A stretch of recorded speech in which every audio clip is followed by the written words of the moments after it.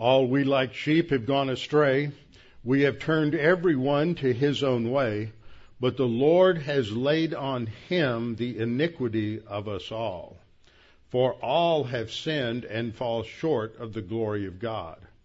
But God demonstrates his love toward us in that while we were yet sinners, Christ died for us. Jesus said, I am the way, the truth, and the life. No one comes to the Father except by me. To Martha he said, I am the resurrection and the life. He who believes in me, though he were dead, yet shall he live. And whosoever lives and believes in me shall never die. Do you believe this? Before we open God's Word together this morning, let's go to the Lord in prayer and ask his guidance and direction on our time of study. Our Father, we're thankful that we have your Word to reveal to us truth, that these words that you have revealed to us shall not fall to the ground unnoticed and not applied. Father, we're thankful for all that you have revealed to us, for they enable us to understand your thinking, what we refer to as divine viewpoint. It is the mind of Christ that has been revealed to us in your word, that we might spend our time studying it, learning about it, meditating and reflecting upon it, mulling over it, and letting God the Holy Spirit reveal to us how we need to apply these things to our lives. Father, we're thankful that we have your word and that we can come to understand more fully that which our Lord endured as he went to the cross, bearing in his own body on the tree our sins, that we might, through his death and belief in him and belief alone in him and his work on the cross, have eternal life.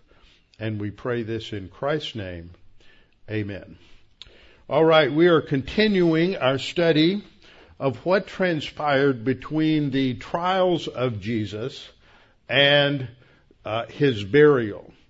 And there are over 30 different stages that are revealed in Scripture. Not all of them are revealed in each of the Gospels. Some Gospels record some events, some others. And so what I have done is going through the various parallels or harmonies that are presented, looking at each of these different events, and then trying to understand what is going on here. Why have these things been revealed to us? What is their significance? If you were living in the first century and you read about these trials, you read about the floggings, you read about the crucifixions, you would not need much instruction on what those things meant. That's why there's not a lot of detail given in the Scripture. It amazes me as we read through the Scripture how economic the Holy Spirit is in the way he uses words and describes these events. I would think that if this were made up, as many people contend who have rejected Christianity, if this were the product of human imagination, that we would find much different accounts. We see this when we look at similar things in the Scripture that are also spoken about through secular sources and how they have exaggerated and embellished and introduced almost fantastical types of things. And yet when we come to the Scripture, one of the things I believe that gives testimony to its accuracy is that you don't find this sort of embellishment, you don't find fantastic or bizarre mythological type of miracles that are explained. It's just very simple as we study the Scripture. So today we're going to move from the procession of Jesus to the cross, which is what we looked at last time, and I'll review it briefly. And then we're going to look at what happens during those first 3 hours on the cross from 9 a.m. until noon under the category of the wrath of men, as Jesus experiences not only the crucifixion itself, but also the mockings of the crowds that are there and others. Now, we probably won't get to the mockings until next week. Just a reminder, in the trials, the Roman soldiers scourged Jesus. They beat him with a Roman flagrum. And here is a diagram indicating how this was usually carried out by the Romans, as they would tie the victim to a post where he is virtually incapable of escaping or turning or avoiding it. The Roman flagrum pictured here had various things woven into the strips of leather, whether it's rocks or metal or glass, designed to rip open the flesh, expose the muscles, and to produce a lot of bleeding that would lead to the weakening of the victim. Often a victim would die before they ever got to the cross. Jesus was further mocked and ridiculed. A purple robe was put on him, crown of thorns. All of this would lead to, in a sinful human, to increased stress. But what I keep pointing out is our Lord is relaxed. He is able to face this because of his complete and total trust in the Lord. The crowds are hostile to him, crying out, "Crucify him, crucify him," and indeed the leaders are calling for his crucifixion because he claimed to be the Son of God. And the irony of that verse is that they are crucifying him for who he really and truly is. And their very words attest to the reality that Jesus claimed to be God. He claimed to be the Son of God. And if you are familiar with liberal theology and the theology of the critics of Christianity, they claim Jesus made no such claim. And yet even his enemies crucified him for that the very reason that he made that particular claim. And so last time we looked at the beginning, at the procession to the cross. You'll see that there's a slightly different picture here, because John Haidt was gracious enough to go in and Photoshop out the stipes, that is the long vertical part of the cross, so that Jesus is only carrying the patibulum across his shoulders. So I appreciated John going to that effort for us. I'm going to briefly review the stages. The first stage is they led Jesus out to crucify him. And as we looked at the maps, this trials of Jesus, as I pointed out before, is located down here on the west side of the old city of Jerusalem, where the Praetorium was located. Now, I'm going to refer to some things later on, but you've heard me mention a man who has been very helpful to me on several trips to Israel, Joel Kramer. Since we were last there in 2014, a couple of people on some of Joel's trips have posted some videos of some of his talks. He has one on the Praetorium. He has another one on the Holy Church of the Holy Sepulchre. If you would like to see more, learn more, then you can go to YouTube and just search his name. Kramer is spelled with a K, K-R-A-M-E-R, and you can watch those. They're quite interesting. He has one on the Praetorium where he goes down to the current wall, which wasn't necessarily, which wasn't the original wall, but it's built on the original wall, and he goes to a site just to the south of the Jaffa Gate and shows and gives the arguments for why the Praetorium was located there. He also has another video on Holy Sepulchre, but if you haven't been there, I've been there, and I'm not quite sure where he's standing in some places, and I've been there quite a few times, but it's interesting to understand where these things are, and that they're grounded in history, they're grounded in in fact. They're grounded in historical evidence, and much is being discovered these days in terms of archaeological validation of what the Scripture says. So that Golgotha is located outside what was Josephus's second wall here. I believe that's what it is. And let me back up to make sure I have the right term. Yes, the second wall. And it is located very close to the tomb of Joseph of Arimathea. This area, which was an abandoned quarry, was an area where they had hollowed out many graves. So it was a graveyard, but it's also located near the road coming in from the west into Jerusalem, so that many travelers would observe the criminals who were being crucified. This is another view of the same thing. Golgotha here is I believe it is a name that doesn't indicate. There's basically three views on the significance of Golgotha. One is that it looked like a skull. And I showed a picture last time of how those at the Garden Tomb have a rocky area there, and it looks like a skull there, but that's where Charles Gordon identified it in the 19th century. But there's been a lot of erosion even in the last 100 years, and so one wonders what that may have looked like 1,800 years before he saw it. And it probably did not look like a skull. I also pointed out that the graves in that area were from a much earlier period in the first temple. A second view on the naming of Golgotha is that, well, maybe there were skulls on the ground. I usually read that that's mentioned, and that's easily debunked because under Jewish law you would not have had bones, skeletal remains of human beings exposed. That would make the ground unclean.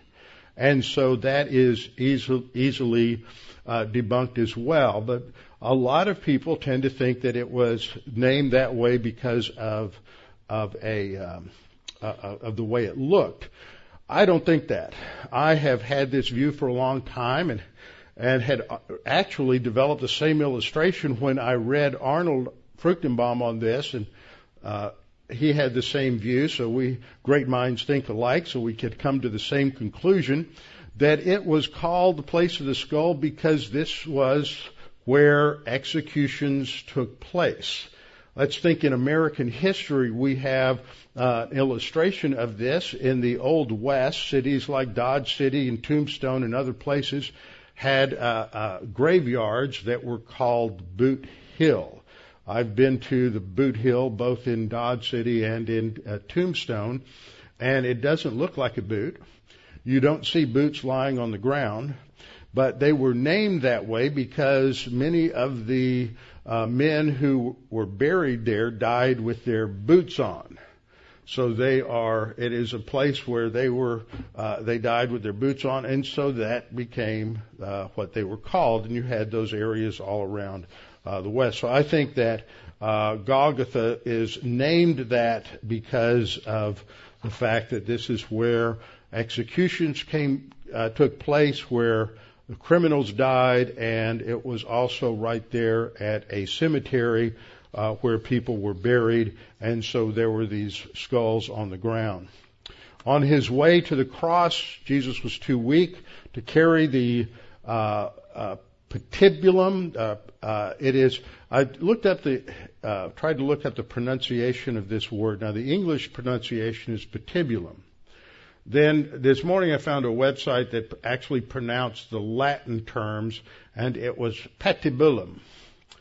So, and stipes.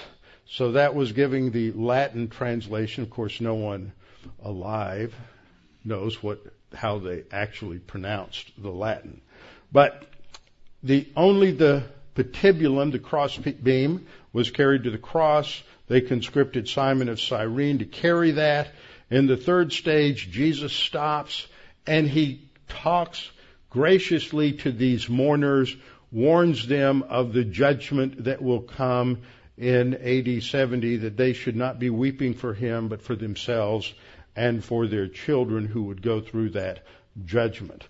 In the fourth stage, they arrived at Golgotha, the place of the skull, And it is also called Calvary, which is just the Latin translation, the place of the skull. And this is where Jesus was crucified. It is marked today by the Church of the Holy Sepulchre. And I pointed this out last time. There is a competing site. There's only one. For 1,800 years, there was no other view of where the crucifixion took place. I went through the evidence last time. And it wasn't until Charles Gordon came along in the 1880s and suggested a different site. But he had wrong information because the wall that they thought was the wall around Jerusalem at that time actually wasn't built until after Jesus.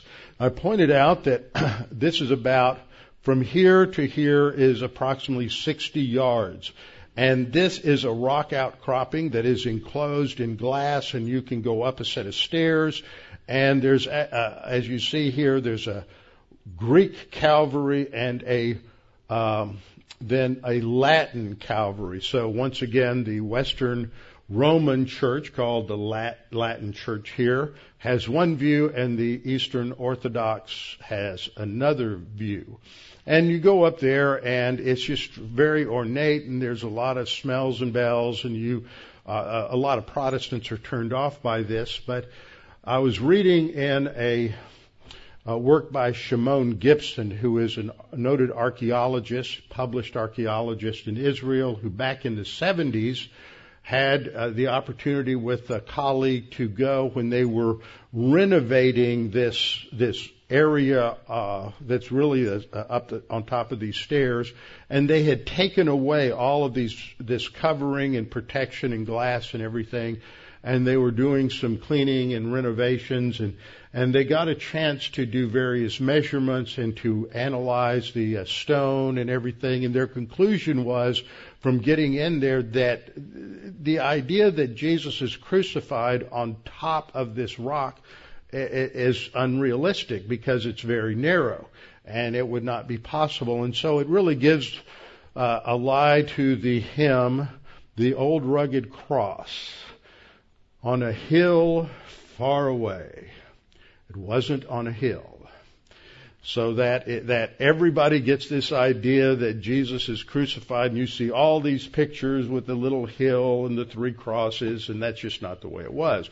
He would have been crucified on ground level so that the people walking by on the road would have been able to look right at those men who were being crucified and see the horrors of the crucifixion. Gibson and others, and Joel Kramer makes a case for this in his video, identify this location as the location that would have been to the side of the rock outcropping, that in this apse, this marks the area. There's evidence for that. I'm not sure that we know precisely where the area would have been, but that's their argument. I think that's much superior reasoning than that it was on top of this rock outcropping. So we have looked at the arrival.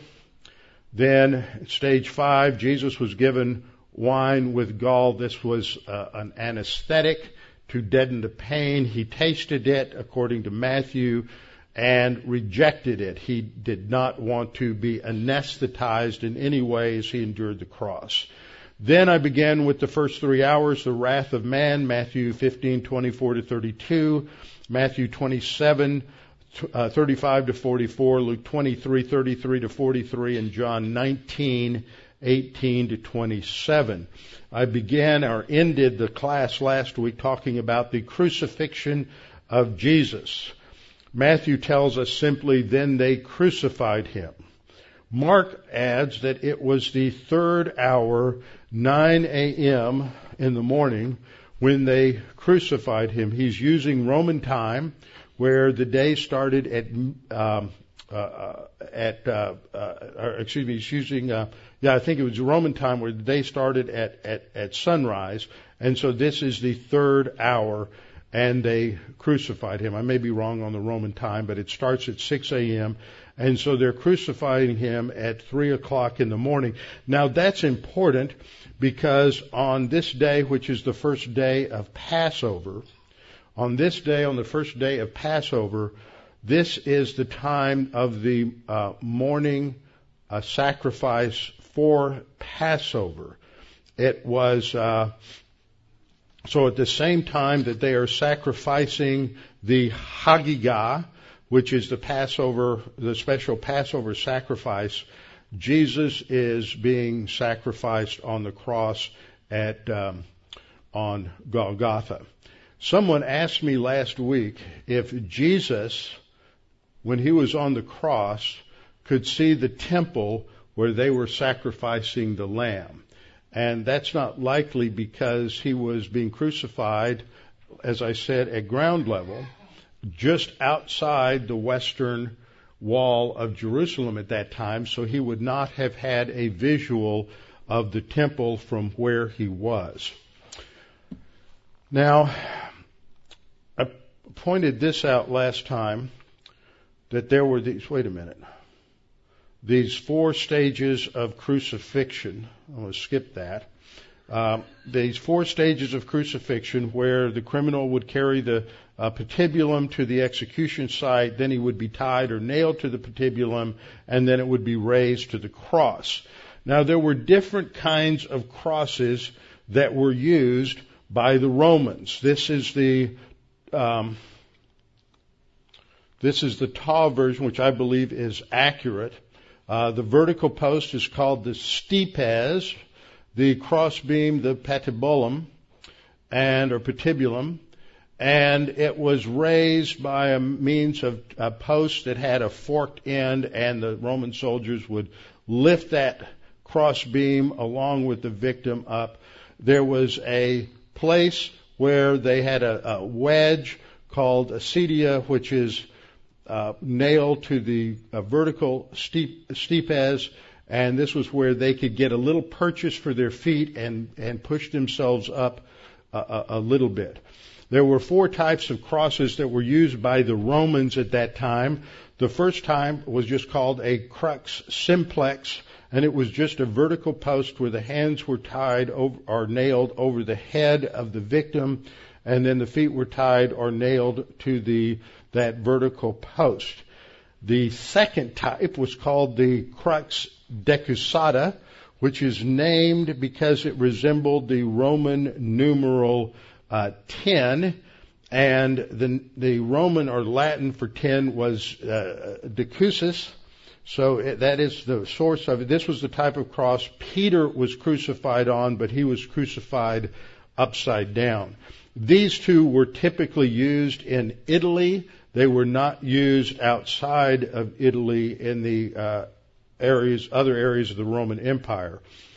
The third type was called the crux commissa. It is also referred to as the Tau cross, the Greek letter T, and this is the most likely form of the cross that was used in the Middle East.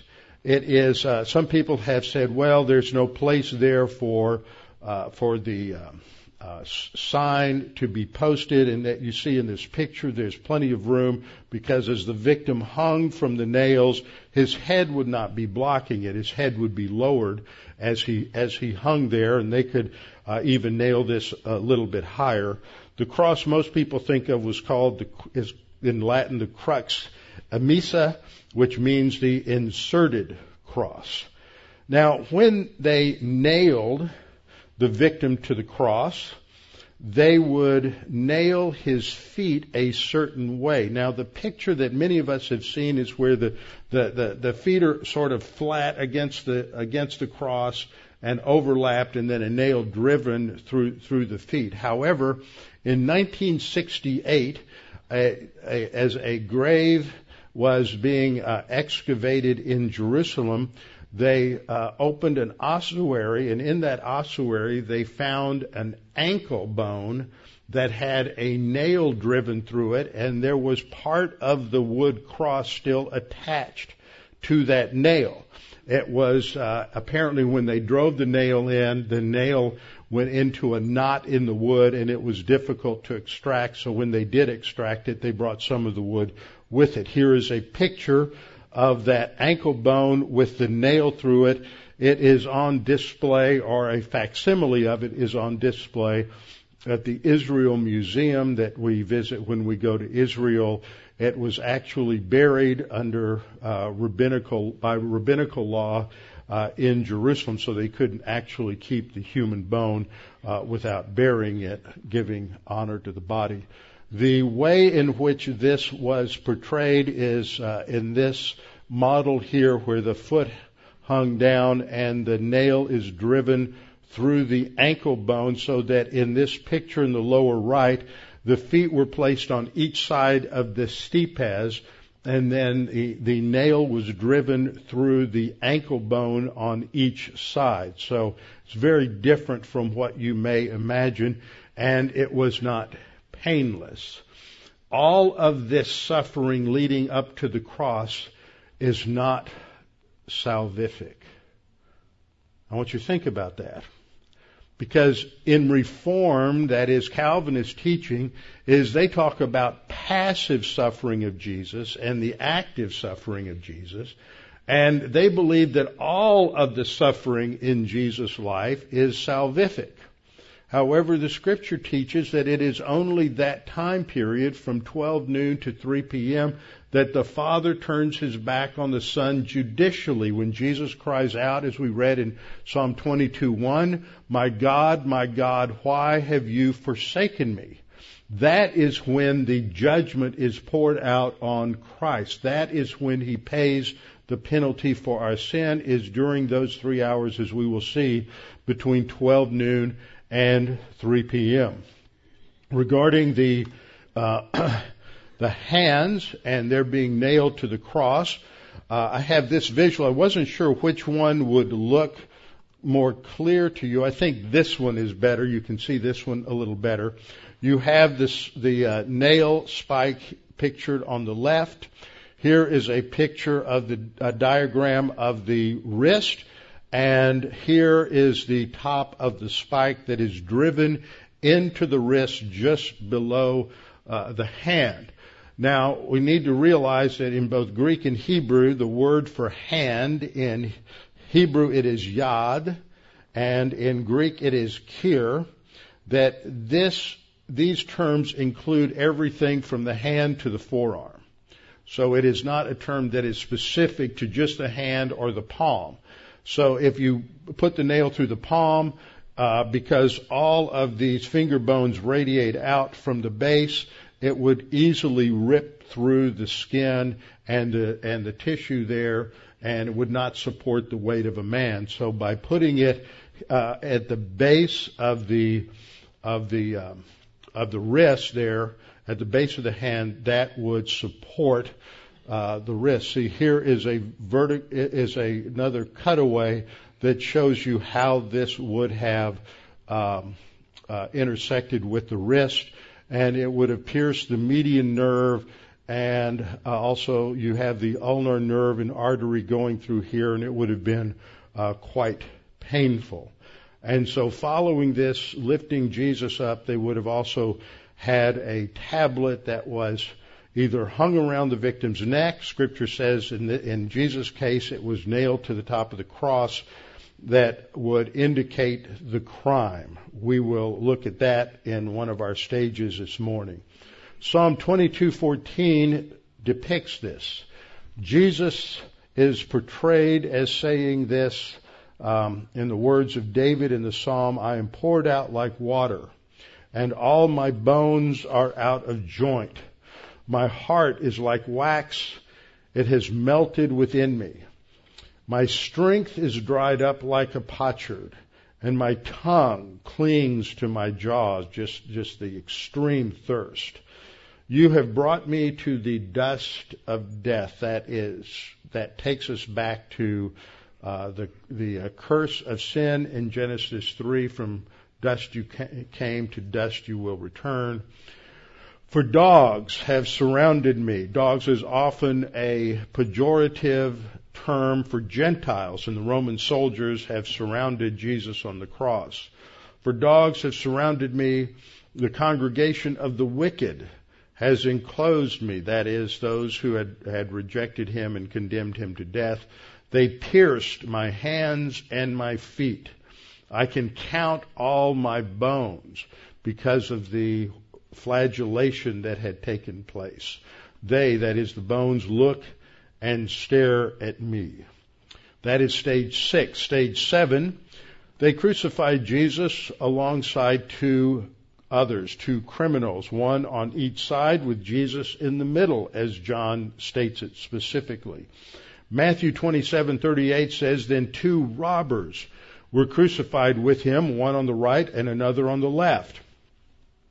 John says, where they crucified him and two others with him, doesn't identify what their crimes were in John, one on either side and Jesus in the center.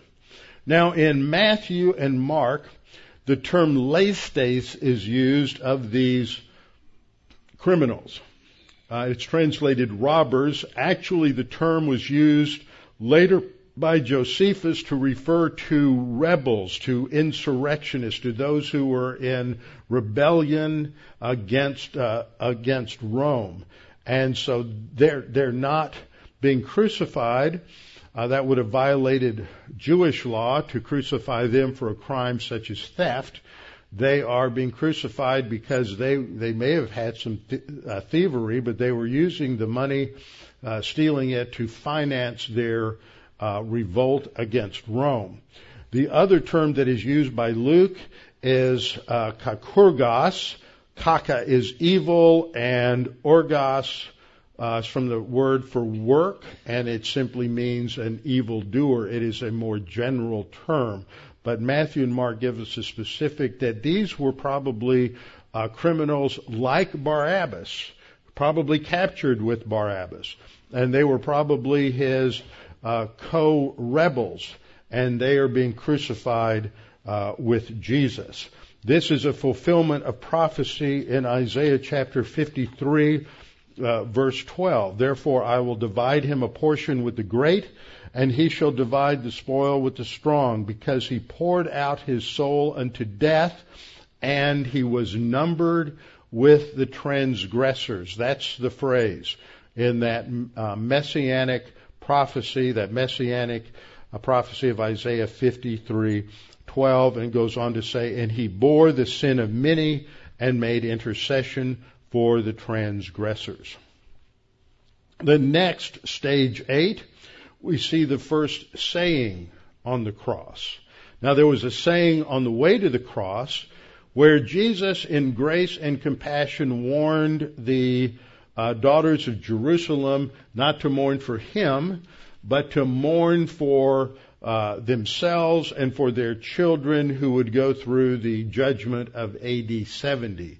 I want to point this out because what we see here in the midst of all of this torture, in the midst of everything that is transpiring, what we see from these statements of Jesus on the cross, and there are 7 statements on the cross, is grace and forgiveness being emphasized. Grace on the way to the cross. And here we're told Jesus' first statement recorded in Luke, Father, forgive them, for they do not know what they do. Now there's some question about what Jesus meant by this. Obviously he is stating clearly for the Father to forgive someone, that is to cancel out this particular sin, which is what forgiveness means. But to whom is Jesus referring?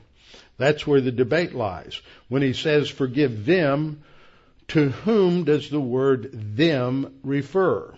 Some say he is talking about the Roman soldiers that are surrounding the cross.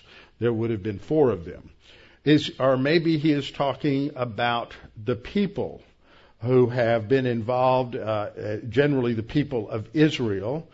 And then others say that they debate whether or not he would have included Antipas and Pilate, Caiaphas, and the other religious leaders.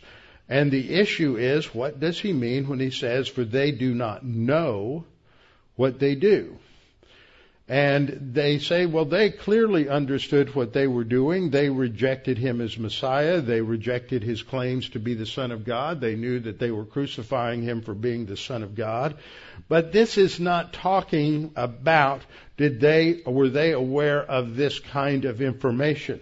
I believe that when Jesus says they do not know what they do, that he is talking in a broader sense, that they did not truly understand the significance of what they are doing. They may have crucified him for being the Son of God, but they didn't believe that he was. They didn't believe that he was the Messiah. They crucified him, but they were completely ignorant of what they were actually doing. So in the ultimate sense, they did not know what they were doing. And this makes more sense because in Acts 7:60, in a similar circumstance, when Stephen was being stoned, he echoed what the Lord said, and as he was about to die, he said, "Lord, do not charge them with this sin." And he is talking about the religious leaders who are stoning him to death.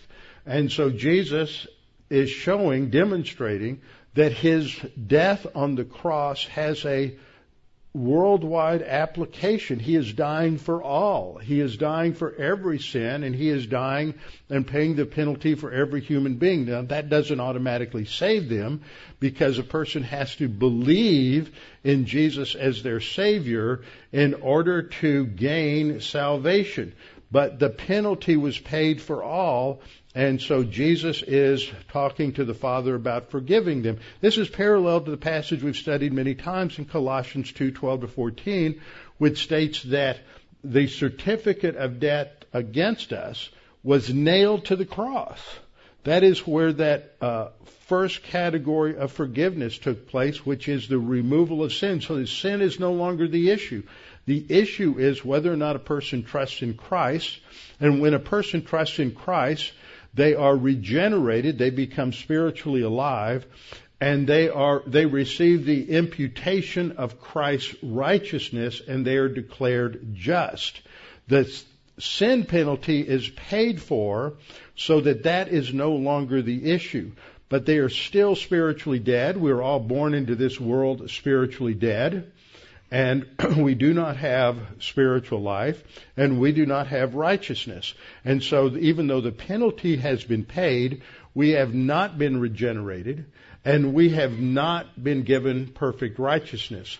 So Christ's death on the cross paid the penalty for sin so that God could forgive sin.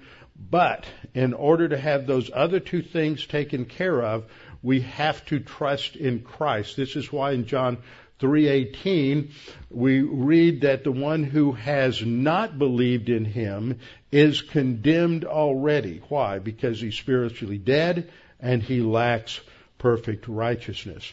So, in the 8th stage, Jesus forgives them for sin and asks the Father to forgive them for this sin. In stage 9, they put a sign over his head, which is an indictment, and which expresses the indictment and the charge against him. This is what Matthew says in Matthew 27:37. And they put up over his head the accusation written against him, "This is Jesus, the King of the Jews." Now, there are those who will come along and say, well, it's different in every gospel, so this is a contradiction. Well, they don't contradict each other, just that they don't necessarily give the whole statement. Matthew is writing to demonstrate that Jesus is the King of the Jews. And so he focuses on the core statement of the accusation. This is Jesus, the King of the Jews. Luke says this is the King of the Jews. Doesn't identify his name. That's redundant in his view. Mark just states the King of the Jews. John states the full statement, Jesus of Nazareth, the King of the Jews. So there's no contradiction. It's just that some give a fuller account of what is on the plaque rather than giving the short version. So they set over his head these charges. John gives us a fuller account of what happens.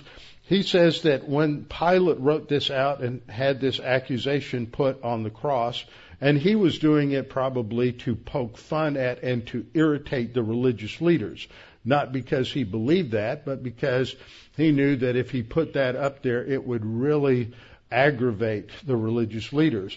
And that's what happened in verse 20. Many of the Jews read the title.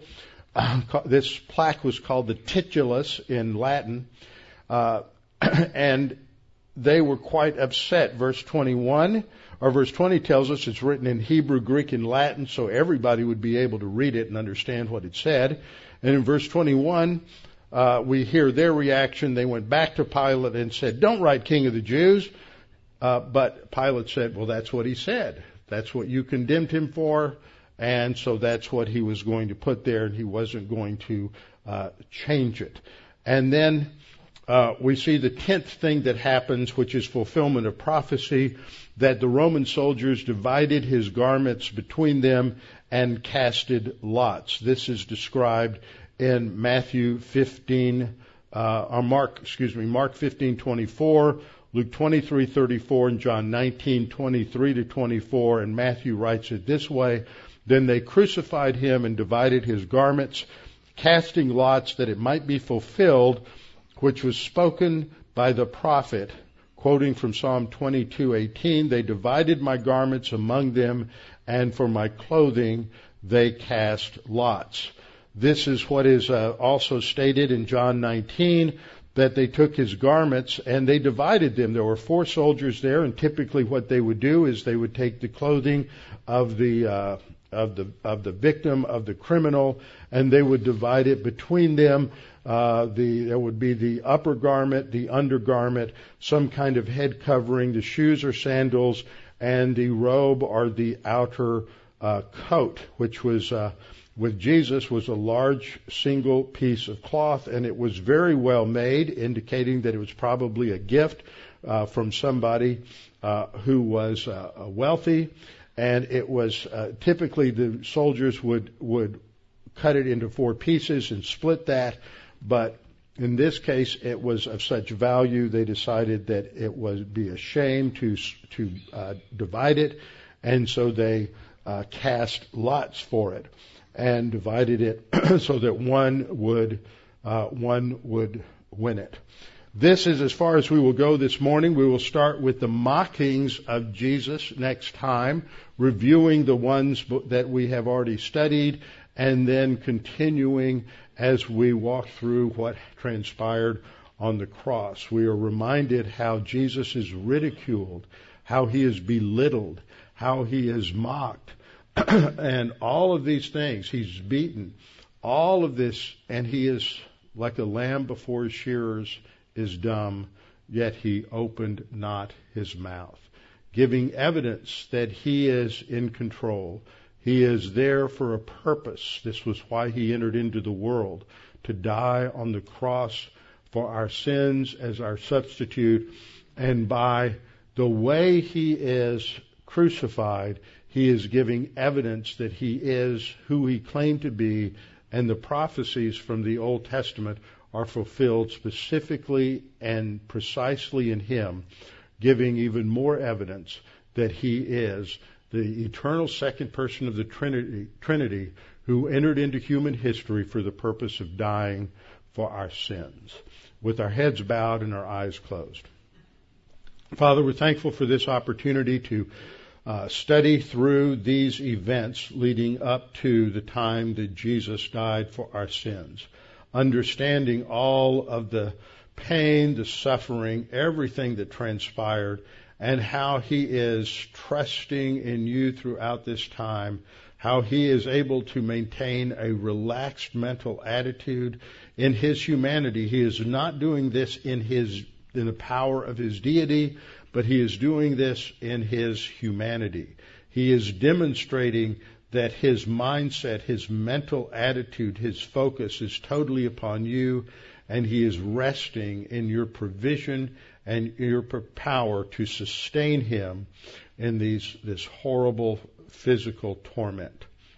Father, we pray that if there's anyone who is listening this morning who's hearing the gospel, maybe for the first time, maybe for the 20th time, that you would make it clear to them that Jesus Christ, as the divine sacrifice given by you to man, to die as our substitute, being a true human. In his humanity, he is paying the price for us. He is dying as our substitute, a perfect man, sinless, without any flaw. He is dying for us, paying our penalty, as you will impute to him all of the sins of the world, the sins of those who crucified him, the sins of that generation, the sins of all mankind are imputed to Christ, and he pays that penalty so that by faith alone, nothing else, not faith plus works, not faith plus emotion, just simply believing, trusting, understanding what Jesus did and relying upon it. That is belief. That by believing in him, we have eternal life. And we pray that you would make that clear to unbelievers, and for believers that we would gain a greater appreciation of all that was done for us in our salvation. For this just gives us a small portrait of what transpired on the cross.